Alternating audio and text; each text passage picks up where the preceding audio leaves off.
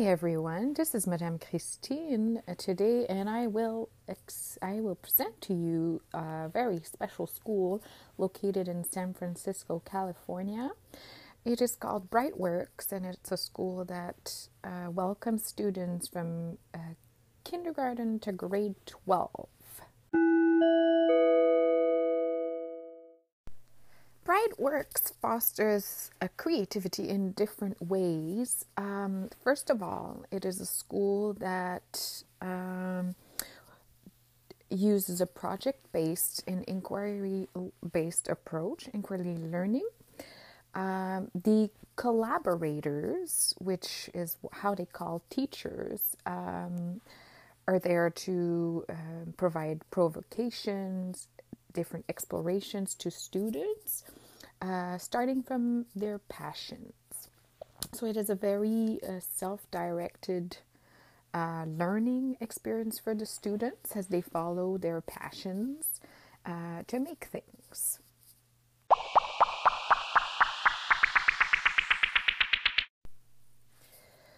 The way that Brightworks, the rhythm of learning, is based around the arc, which includes a process that really looks like the creative process, which is first exploration. That's where they explore different concepts, and then use different provocations. And then there's the expression when they get to access many tools. For example, the school has an open air shop with many like drills and saws, either electric or kind of manual tools. There's a community kitchen, there's a music room, art room, and the last of the process is the exposition, where children get to share their learning. In kindergarten, it may look a bit different, as they may go through this process many times in a day. And so the school has exposition night and exposition week, where the students get to present what they have built, made, created to the community. So parents and yes. The classroom's idea doesn't really exist. They're called bands, and they are mixed level. I think it's a way to inspire creativity, as they you can look at what other maybe older students are doing or younger students and get inspired. Yes, and the students get to name their band every year, so the names change. For example, there's a band it's the students 5 to 7-year-olds, and then there's 8 to 10-year-olds, and so on, all the way to grade 12. Yeah.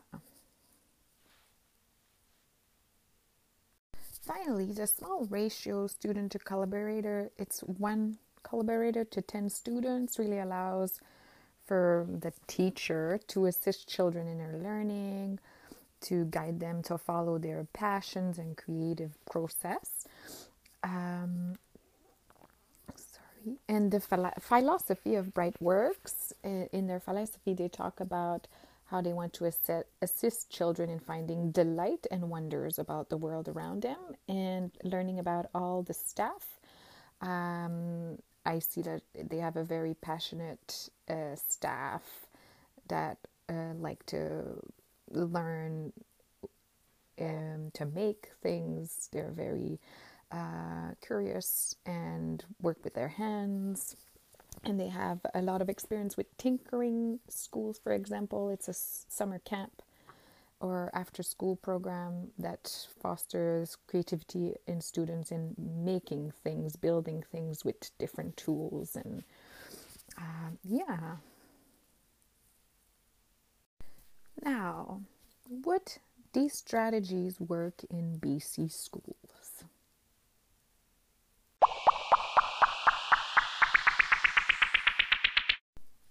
I see many aspects from Brightworks schools that could work. But I also see health and safety concerns and obstacles especially because of the ratio in our public schools. For example, in kindergarten, we have one teacher for 20 students, and that ratio increases grade by grade. So the supervision required would not be as accessible. But I believe that we can still foster a project-based and inquiry-based learning, introduce certain authentic tools, and make sure that we supervise children in using them. But we would need more resources and strict safety protocol to implement this kind of a shop and access to more adult tools, maybe with involvement of parents, for example. And could and would I adapt these ideas to my kindergarten classroom? It seems like a wonderful school, and I would love to learn more about the collaborators and how their planning and daily work differs from my work in kindergarten in a BC school. I did try to implement some of the same ideas. Example, I provided my students with cardboard construction toolkit, so they could build structures and be creative in coming up with an idea of what they wanted to make, and then working on it and presenting the final product. However, those tools were not real; they were plastic. I noticed that Brightworks also has a strong focus in ADSE, and developing project managing skills in students, their thinking process, and working through a project step by step with regular constant reflection on where the project's headed, and also working as a team. So I think that's something I could try and implement more in my class, requiring students to think, to plan, and then to explore, and then to reflect on what they discovered or made, what they could change next time.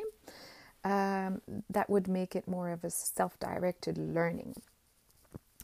Could I do it with only one or two adults in the room? That would probably be a challenge. Thank you for listening to my podcast about Brightworks School in San Francisco. And see you next time.